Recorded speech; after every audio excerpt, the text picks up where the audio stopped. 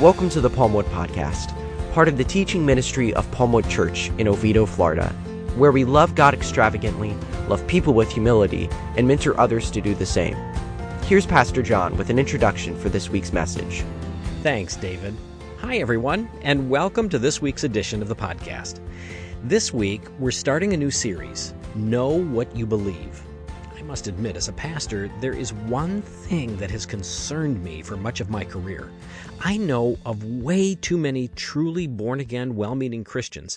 These are people who attend church regularly, who really cannot articulate what they say they believe. They recite creeds on Sunday morning, but they can't explain from the Scriptures why they hold the convictions they espouse. This is really not good. I'm convinced this is one of the main reasons the American church today is struggling. If we don't really know what we believe, we cannot successfully fulfill the church's mandate to make disciples. What's worse, the world looks at us and sees us as hypocritical because we're talking like Christians, but we don't have the biblical foundation to fully live out our faith. We need to know what we believe, and that's the purpose of this new Sunday message series.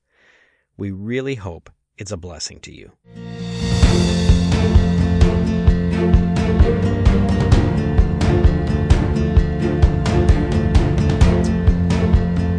I'm going to move into the message now, and normally we would read the Scripture and then go in. I'm doing something a little differently today.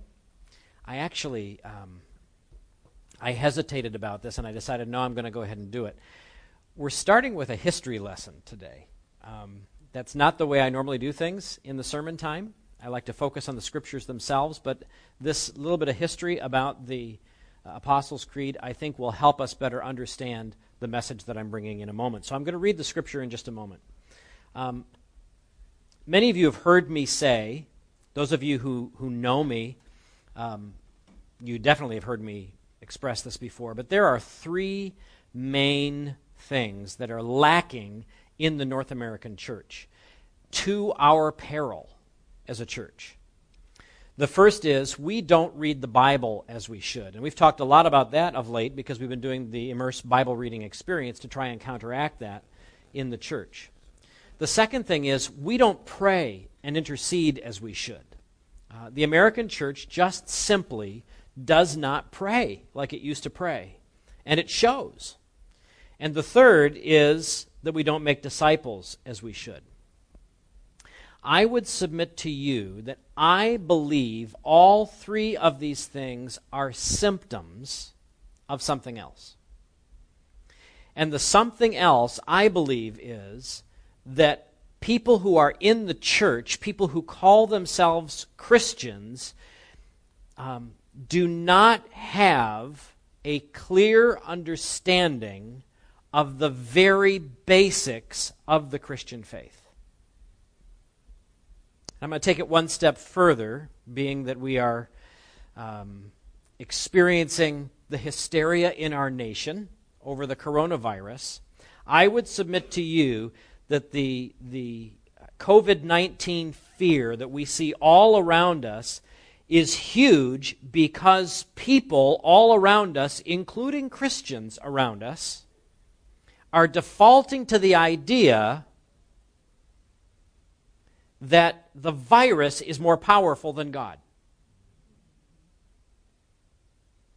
Now, I know that there's people, maybe here and maybe online, that are watching. They go, oh, no, that's not true. If we trusted God the way we're supposed to, we would not be afraid of the coronavirus. Period. And so the fact that so many Christians are reacting in fear tells me we really don't trust God. Otherwise, in trusting God, we would simply take the proper precautions and we would be a people of peace. It's the way it would be. Knowing what we believe, having a sure and biblical foundation of our faith changes everything.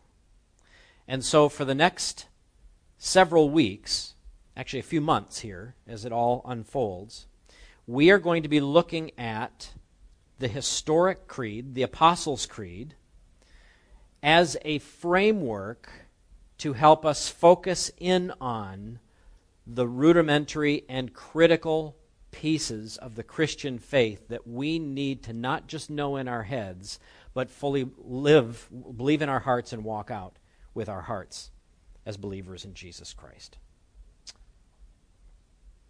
Let's pray.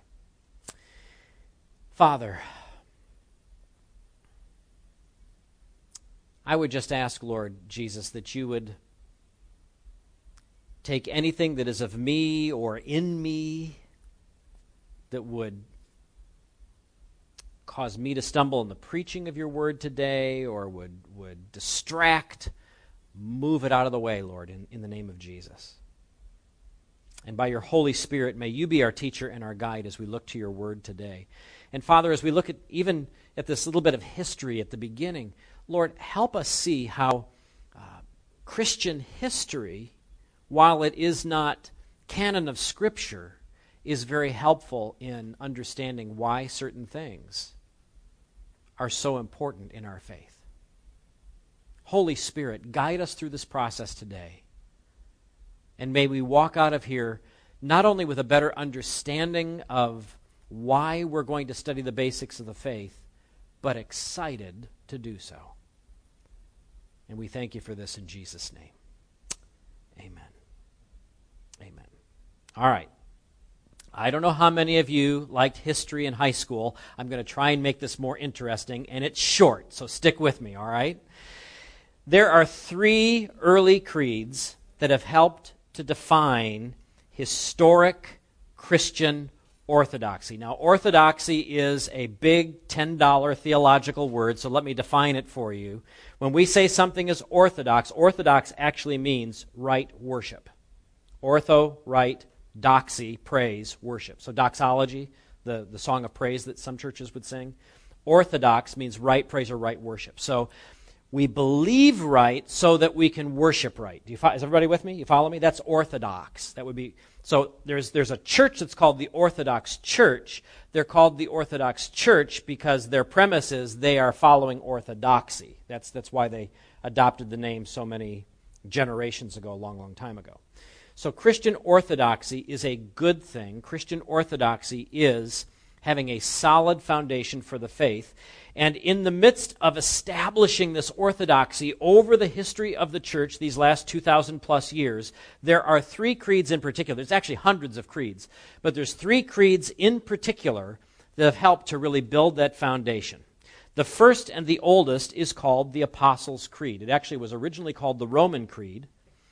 It has roots going back to about 100 A.D., and it was a response to the heretical teaching of Gnosticism. There's another $10 theological word for you. I'm going to describe that in a minute, so don't worry about it. It's not going to be on the test, but but we'll talk about what Gnosticism is in just a moment. The second one was the Nicene Creed from 325 AD, and that was a response to a heresy being taught by a man named Arius, who, among other things, questioned the divinity of Jesus. And so if you go through and you read, and there's some churches actually that recite the Nicene Creed every Sunday. The Nicene Creed, one of the tenets of the Nicene Creed is that Jesus is 100% man and 100% God. It affirms both his humanity and his divinity because those two things are non-negotiable. And then there was, in 451, about 100 years later, the definition of Chalcedon, or some call it the Creed of Chalcedon. And this simply reaffirmed the conclusions of the Nicene Creed, particularly addressing a new heresy that had emerged around bad teaching about the incarnation of Christ, Christ becoming man. And so the Chalcedon definition went in and addressed that specifically by reaffirming the Nicene Creed from 100 years previous. So you have what we call the Apostles' Creed, originally called the Roman Creed, but now it's called the Apostles' Creed. You have the Nicene Creed, and you have the definition of Chalcedon. The Apostles' Creed, which is the framework that we're going to be using in this series, has clear roots in the original apostolic teaching. So those of you that have the printed notes, some of you may be looking online as well or on the app, you can scroll up. I've got the Apostles' Creed printed in the notes. I'm going to do that each week so that you're able to take it home with you as you go. But I want to read through this again. We did this as the call to worship, but I want to do this again. And I want you to focus in on what is said. So we're not going to recite it. I want you just to listen as I read it. We're going to focus in on what is said. In each case, the phrases start with the words, I believe. So we're saying this is our conviction. I believe in God, the Father Almighty. And basically saying, I believe that He is the creator of heaven and earth. I believe in Jesus Christ, His only Son, our Lord. What does Lord mean? Master, right. Our Master, who was conceived by the Holy Spirit and born of the Virgin Mary. So His conception was both divine and human, right? He suffered under Pontius Pilate, He was crucified, He died, and He was buried, and He descended into hell. That phrase there, a lot of people are bothered by that, but I'm going to show you when we get there, not today, but when we get to that passage, I'm going to show you in Scripture where it says that He did that.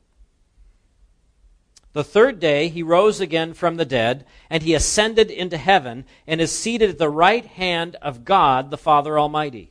From that position of authority, He will come to judge both the living and the dead. In the old-fashioned version, or the old English version of this, it says the quick and the dead, but quick simply means living.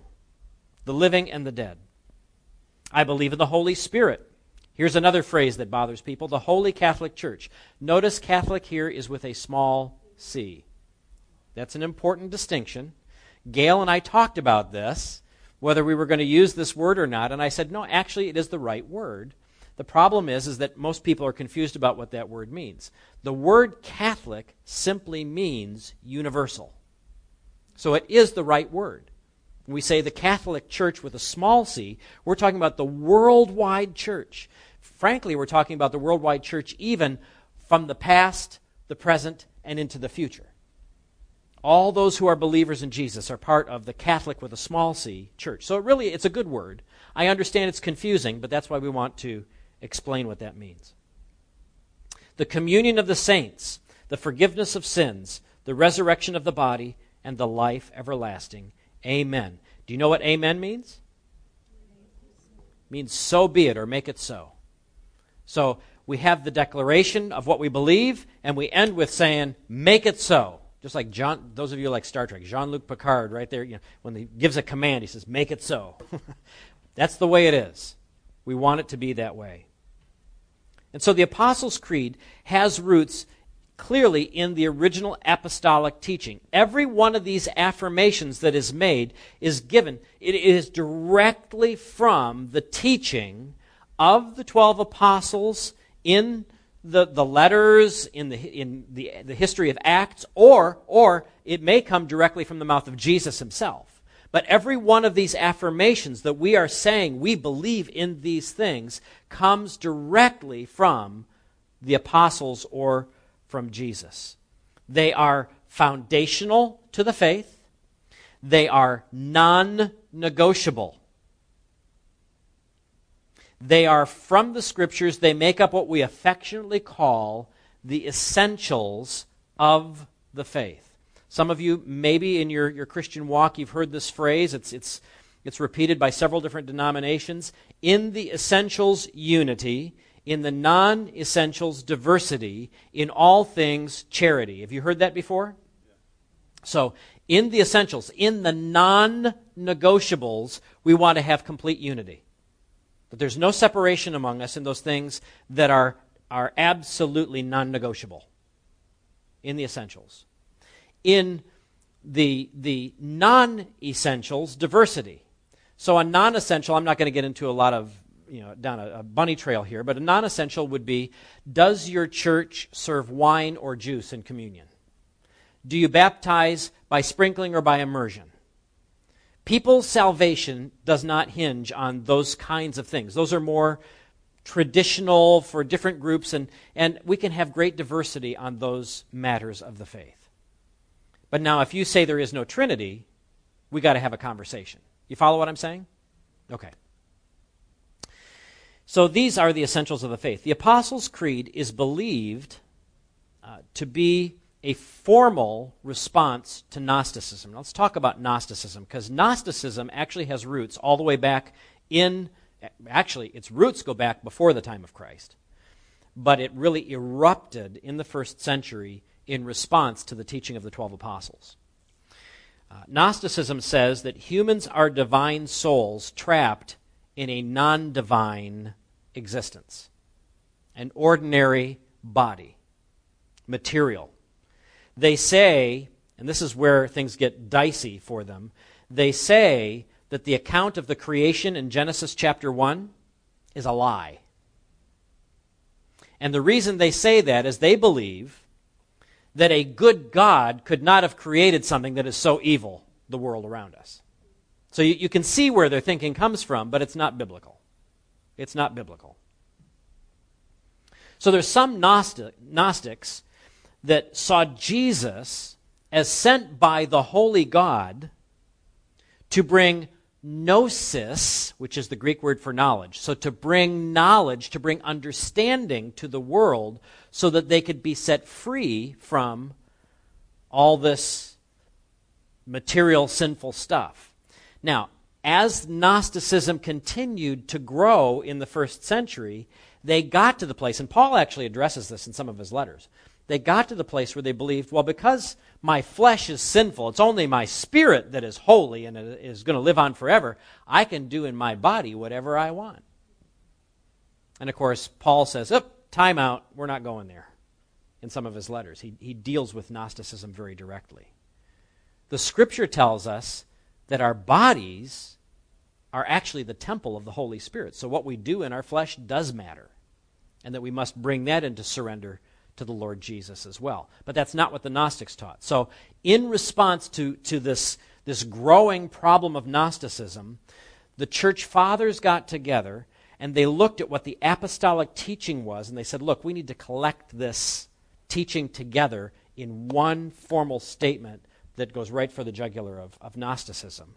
And that's what happened. And so the first expression that we have of the Apostles' Creed was found in about 100 A.D., somewhere around 100 A.D.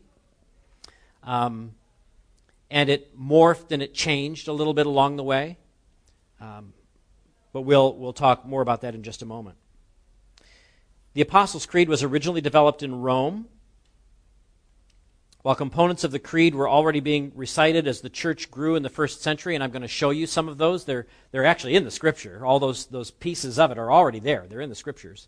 By the end of the second century, they were pretty much collected together. These sayings, these statements were collected together in Rome, and they are very similar to the statement that we have today in English. The first place that we have the whole creed recited and published formally is actually, here's a long one for you. Again, this is not going to be in the test, but it's known as the Interrogatory Creed of Hippolytus Apostolic Tradition,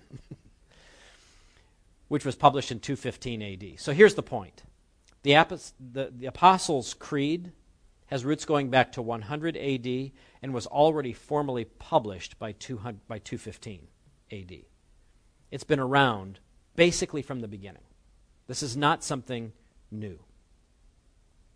The Apostles' Creed had many regional variants over its first 600 years, basically because if you look at the history, there were different nuggets of bad teaching in different places around the world, and so those who were solid Christians would bring that part of the Apostles' Creed to bear on what their local bad teaching was. And so you have written out some variants, around the world. But by the time we come to around 700 A.D., the church at large now adopts what they call the Textus Receptus. The Textus Receptus. And it gives us the form that we are now pretty used to. This is the statement that has been held with conviction by Western Christianity for 1,300 years. And it really hasn't changed since then. That alone should tell you something about how important this is. A unique bit of trivia. It appears this statement, the Textus Receptus version appears to have been first published in southwest France by the Roman Catholic Church between 710 and 724 AD. But the bottom line is this: the Apostles' Creed has from that point on been the basic framework for the faith for those who espouse and want to walk out biblical Christianity. And so it is correct to say if it violates the Apostles' Creed, it violates biblical Christianity. That would be a true statement.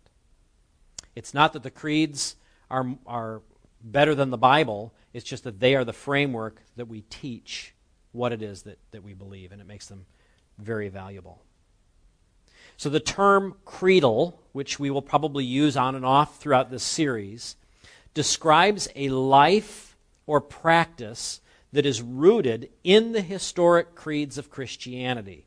Specifically the three that I mentioned. In our case, when I use the word creedal, most times it's going to be talking about the creed we're studying, which is the Apostles' Creed. Historically, when someone says that they are a creedal Christian, it means that they hold these clear biblical historic tenets of the Christian faith to be non-negotiable. It's a standard. It's a litmus test, if you will. And it means that we have, no matter what our denominational stripe might be, we have significant agreement to live and work together, to fellowship together, and to minister together in the name of Christ. Let me give you an example of this. Many of you are aware of this because you've watched it over the last few years. Father John Davis is an Episcopal priest. He has his own parish. Regardless of what you may think of what the Episcopal Church is doing today, in Central Florida there are a number of people that are still creedal Christians within the Episcopal Church. They still hold to these historic truths of Scripture. Bishop Jason Quinones from Core Faith Church here in town is Pentecostal charismatic in his approach to the Scriptures. Many of you know that my two greatest friends in Oviedo are Father John Davis and Jason Quinones. Neither of those traditions look anything like my background and my tradition. And yet, we are all creedal brothers in Christ. You follow? So, someone who's coming out of the Episcopal Church and someone who's coming from a Pentecostal background can have fellowship and partner in ministry with a John Kimball and a Michael Brinkley who come out of the Congregational tradition, because on things like the Apostles' Creed, we are of one mind, of one heart, of one conviction, serving one God in the power of one Spirit for His glory. Now, there's a lot of things we differ on. There's a lot. But they're all non-essential. You see how that works? So what we want to talk about over the next several weeks, months, is what is non-negotiable for believers in Jesus Christ. Now, I told you there are many creeds that are expressed in the New Testament. Some of them are very simple, one sentence. Others are more in-depth.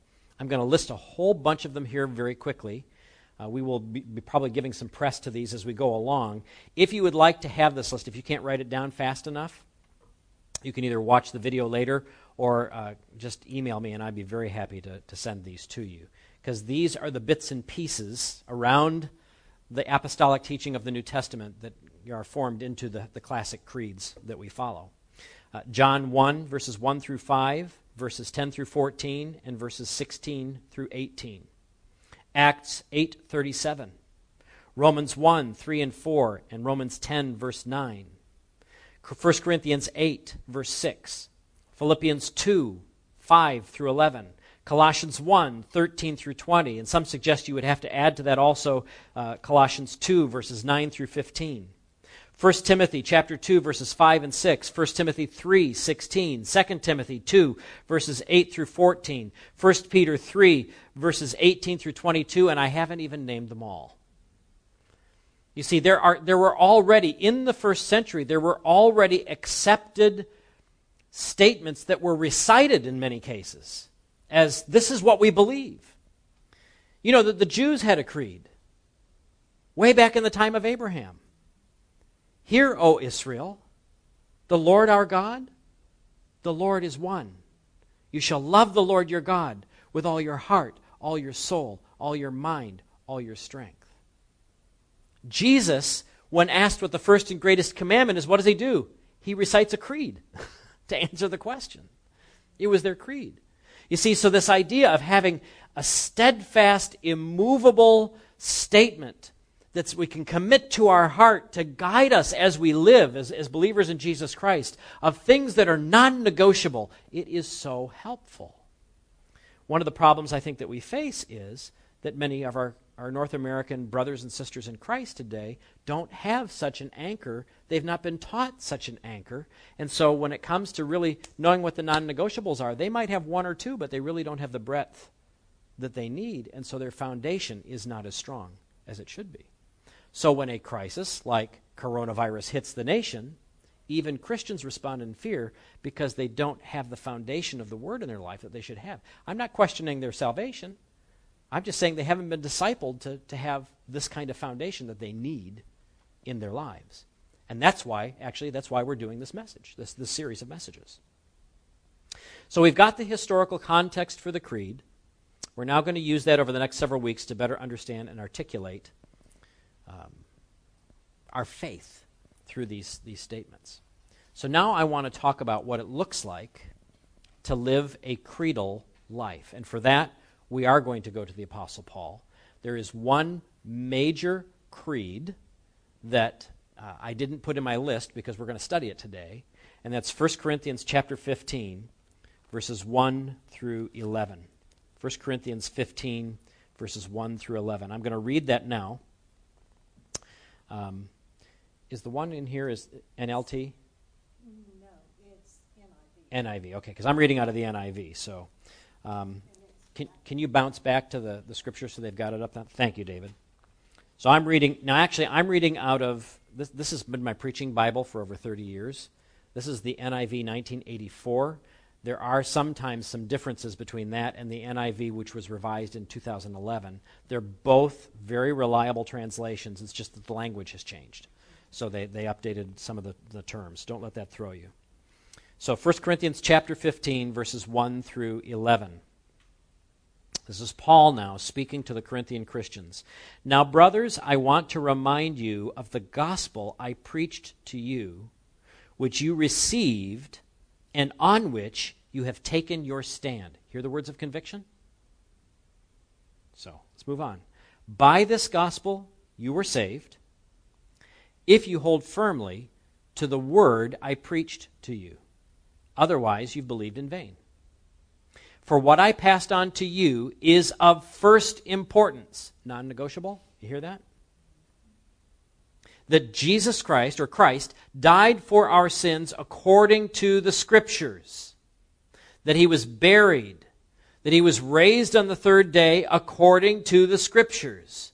And that he appeared to Peter and then to the 12. After that, he appeared to more than 500 of the brothers at the same time, most of whom are still living. That's going to become important in a minute. Though some have fallen asleep. Then he appeared to James, then to all the apostles, and last of all, he appeared to me also as one abnormally born. For I am the least of the apostles and do not even deserve to be called an apostle because I persecuted the church of God. But by the grace of God I am what I am. And his grace to me was not without effect. No, I worked harder than all of them, yet not I, but the grace of God that was with me. Whether then it was I or they, this is what we preach. And this is what you have believed. Paul begins here in verses 1 and 2 by reminding them of their gospel foundation. This is really critical. The gospel of Jesus Christ is the foundation of all Christian theology. Theology being the study of God, everything that we know about God, everything we understand about God, everything that comes out of the Scriptures. The gospel is the foundation of all Christian theology. All of our Christian doctrine, everything that we believe, everything that we espouse. I don't want to sound like I'm beating a dead horse, but I want to make sure we really understand this. All Old Testament theology, so all of the understanding about God that we get from the Old Testament looks forward to the cross of Jesus Christ. All of it. All of it. And all New Testament theology, everything that we believe that comes out of the Scriptures, stands firm or rests firm on the bedrock foundation of the cross of Jesus Christ. Are you all with me? Paul actually teaches in a couple of his letters that the crucifixion is the primary non-negotiable. We've got to preach Jesus and Him crucified. We have to. It's the pivotal point of theology. Christ crucified is a non-negotiable. So Paul starts there. And here's what's really important about this. Because we have not done a good job in the church, particularly in North America, but to some extent the church of the Western world, United States, Canada, Europe, people now think that the gospel is a message of salvation. Anybody here today, don't be afraid to admit it, because I'm going to blow it up, but I'm not judging you if that's what you believe. Anybody here ever thought, well, the gospel is a message of salvation? The gospel is not a message of salvation. Salvation is true, but it's true because of the gospel. The gospel is not that message. People think that the gospel is a message that tells us we get to live forever in glory with God when we die if we believe in Jesus Christ. Friends, that's a true statement, but that is not the gospel. It's true because of the gospel of Jesus Christ. So now we got to say, well, okay, preacher, what's the gospel? The gospel is simply this, that Jesus reigns. Jesus reigns. Because Jesus reigns, you and I can be saved. Because Jesus reigns, you and I can have complete forgiveness of our sins. Because Jesus reigns, you and I get to live with the Heavenly Father in His glory for all eternity. All those things that people misconstrue with the gospel, they're all true. I'm not saying they're not true, but they're not the gospel. They're true because of the gospel. The gospel is Jesus is Lord. That's the gospel. He's master. And so the gospel is a statement about the lordship of Christ. The gospel is a statement that tells us the foundation. This is why Paul emphasizes the importance of what he has taught them. It's based upon the gospel. He has to start there. It is important to know, not just with the head, but with the heart, the foundational truths about Christ and His gospel. The single most important thing, friends, that any believer in Jesus Christ, anywhere in the world, needs to know from the Scriptures is that Jesus Christ reigns supreme. There is nothing greater or more powerful than our Jesus. Period. And I stand before you and I tell you, that's a non-negotiable. We all together? So listen to the words of Paul as he writes to the Christians in Colossae, the Colossians. This comes from Colossians 1, 15 through 20. This is one of those statements. This is one of those creedal things that got to be repeated now by the church after Paul wrote it. Listen to his words. He, speaking of Jesus here, He is the image of the invisible God. Hang on just a second. I don't want to get off on a tangent. But do you know that the Jehovah's Witnesses believe that Jesus is a created being. He's not God. That's part of what they teach. And so they have changed this one verse to read, He is in the image. In their Bible, they changed their Bible. He is in the image of the invisible God. That's not what Scripture teaches. You and I are in the image of the invisible God. He made us in His image. That's what Scripture says. But what the Scripture says is He is the image of the invisible God. Listen to what Paul says. The firstborn over all creation, for by Him all things were created, things in heaven and on earth, visible and invisible, whether thrones or powers or rulers or authority, all things were created by Him and for Him. He is before all things, and in Him all things hold together. In other words, if Jesus was not who we say He is, we are all in a lot of trouble, because this world can't even hold together. He is the head of the body, the church. He is the beginning and firstborn from among the dead. Listen, Paul says it, so that in everything He might have supremacy.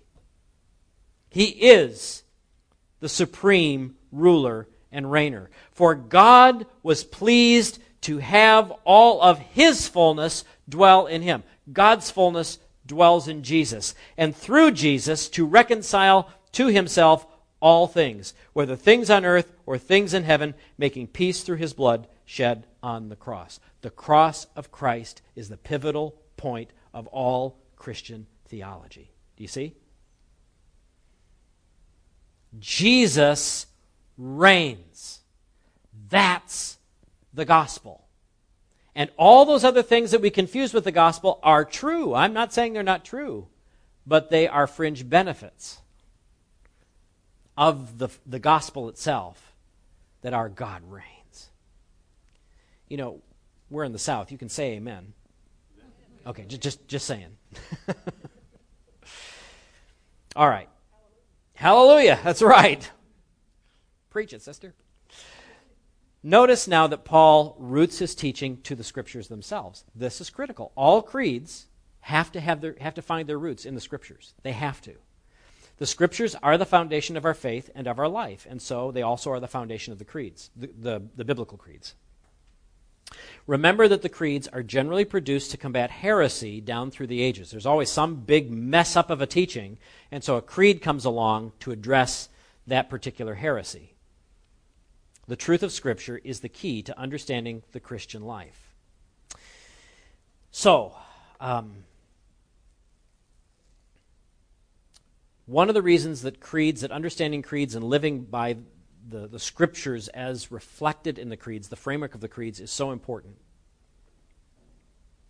is because when people deny the authority of the Scriptures, we always get into trouble.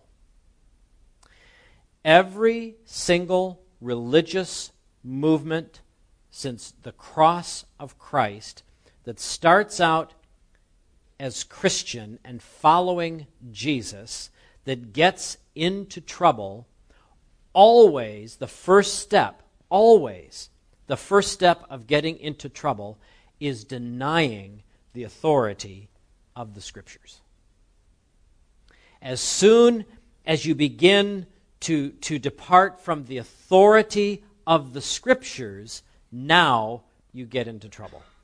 And so, we're living in a day when there's many different denominations that are at war within each other. I mean, it's amazing to hear the things that they're fighting over. And many of us may look from the outside and go, why are you even having that dialogue? Where did that come from? Well, 20, 30, 40 years ago, they made a decision to say, this is a suggestion, instead of this is the bedrock of our faith. And as soon as you do that, the slippery slope begins, and it's only a matter of time before something unbiblical heresy begins to derail them. Paul recites specific non-negotiable truths about the Savior, again rooting everything in the Scriptures. Verse 4. We're going to look at these statements in more detail as part of the series, so I'm going to go through them rather quickly today. But Christ died for our sins. It's a non-negotiable. He was buried and rose from the dead on the third day. Non-negotiable. He was seen by many real witnesses, etc., etc., etc. Paul is giving his creedal statement. Speaking of witnesses, Paul then, in verses 5 through 7, gives evidence of his statement's veracity. At the time that Paul is writing this letter to the church at Corinth, he's talking about how Jesus appeared to over 500 people in one meeting, one time. You realize that at the time that Paul is writing this, most of those people are probably still alive. The apostles, many of the apostles are still alive. In other words, Paul is writing this to the Corinthian Christians. They could go and proverbially get on the bus. There was no bus back then, I know. But they could go and travel to where those people were. They can talk to those people who had first-hand knowledge of Jesus' appearance. See? We can trust that the Scriptures are true because at the time that they were giving these testimonies, it could be checked out. And it did. See? It's trustworthy. You don't think that somebody was trying to stop this movement of the church in the first century didn't go and check those sources out? They did. In some cases, we have records of that. So the veracity of what Paul's saying is absolutely provable in that first century as he's writing to the church. And then in verse 8, Paul ends with his own testimony. This is actually really important because, in fact, these next 2 points really need to be taken together. We find our Christian story in what we believe, friends. That's just it. We find our Christian story in what we believe. If our belief is not built on a strong biblical foundation, then neither is our story and neither is our witness. We'll start selling people a bill of goods that really isn't the gospel. And it happens a lot. Because there's a lot of people, well-meaning people, I'm not saying that they're trying to be evil, but because their foundation isn't right, their message isn't right. You see what I'm saying? It's really important. Paul finds his identity in Christ through his creedal statement, verses 8 through 10. We also find our identity in what we believe. You've heard me say it many times that most Christians in North America do not find their identity in Christ.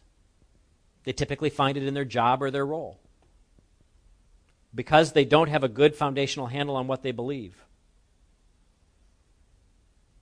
I love this. Paul's self-importance is eradicated because of his belief. When we have a solid foundation, knowing what we believe, several things happen. First, we have a more unshakable confidence of our Christian faith. Second, we tend to know the Scriptures better. Third, our testimony is empowered. Fourth, our witness is both clearer and more fruitful. Fifth, our identity in Christ is clear and immovable, and we have a right perspective on who we are and what Christ has done for us. Paul, out of all the apostles, if anybody had bragging rights of all the apostles, it was Paul. He was of the right tribe. He was a Pharisee of Pharisees. He was extremely knowledgeable. He studied under Gamaliel, which was like the Harvard of divinity schools back then. He had everything going for him. And what does he say here in today's passage about himself? I'm like one abnormally born. I'm the least of all apostles. In fact, I shouldn't even be called an apostle because I persecuted God's church. He has a clear understanding of who he is. And then he goes on to say, but because Christ lives in me, look at what God can accomplish through me. It's a right perspective. Over the next few months, we're going to take the Apostles' Creed line by line, statement by statement, and we're going to dig into these critical, non-negotiable truths. The creeds are not more important than the Scriptures. Please don't take that away from what I'm not saying that. I am not saying that. But they do provide a framework for us to understand the non-negotiables of the Christian faith. So as we go through this process, I'm going to encourage you to do several things. And I'm actually, next week, what I'm about to tell you here will actually be in the notes next week. So you don't have to feverishly all write it down. It'll be there for you. The first thing is, read or recite the Apostles' Creed every single day while we're going through this exercise. All right? I'm going to print it right there in your notes for you. You can glance at it every single day. Take the creedal topic for that week and study it in your personal Bible time every single day. And if you need help knowing how to do that, you can ask me, ask Pastor Michael, ask Bob, ask Stephen. There's several of us in this room that can help you do that. And then consider the following questions as you do that. If this statement is true, what does it mean for my confidence in Christ as my Savior and my King? If this statement is true, what does it mean for my testimony, my life story that I share with others so that they might know Christ better? If this statement is true, how does that move me closer to finding my identity in Christ alone? And finally, if this statement is true, what does it tell me about God's love for me and my part in his mission? Friends, my prayer in this is, by the time we're done with this series, every one of us will have a greater, stronger assurance of what we believe, because it changes everything. Let's pray. Heavenly Father, thank you for the Scriptures. Thank you for the testimony of the apostles. And Father, thank you for church fathers down through the ages that have combated bad teaching by putting together these frameworks, these creeds, so that believers like us could stand firm on things that we know have stood the test of time as absolutely non-negotiable. Help us in this exercise to know and to embrace that when it comes to the Scripture, there is absolute truth, and to live according to it. In Jesus' name, amen. Thanks for joining us for the Palmwood Podcast. If you'd like more information about Palmwood Church and its ministry, see our website at palmwoodchurch.com. Have a blessed day.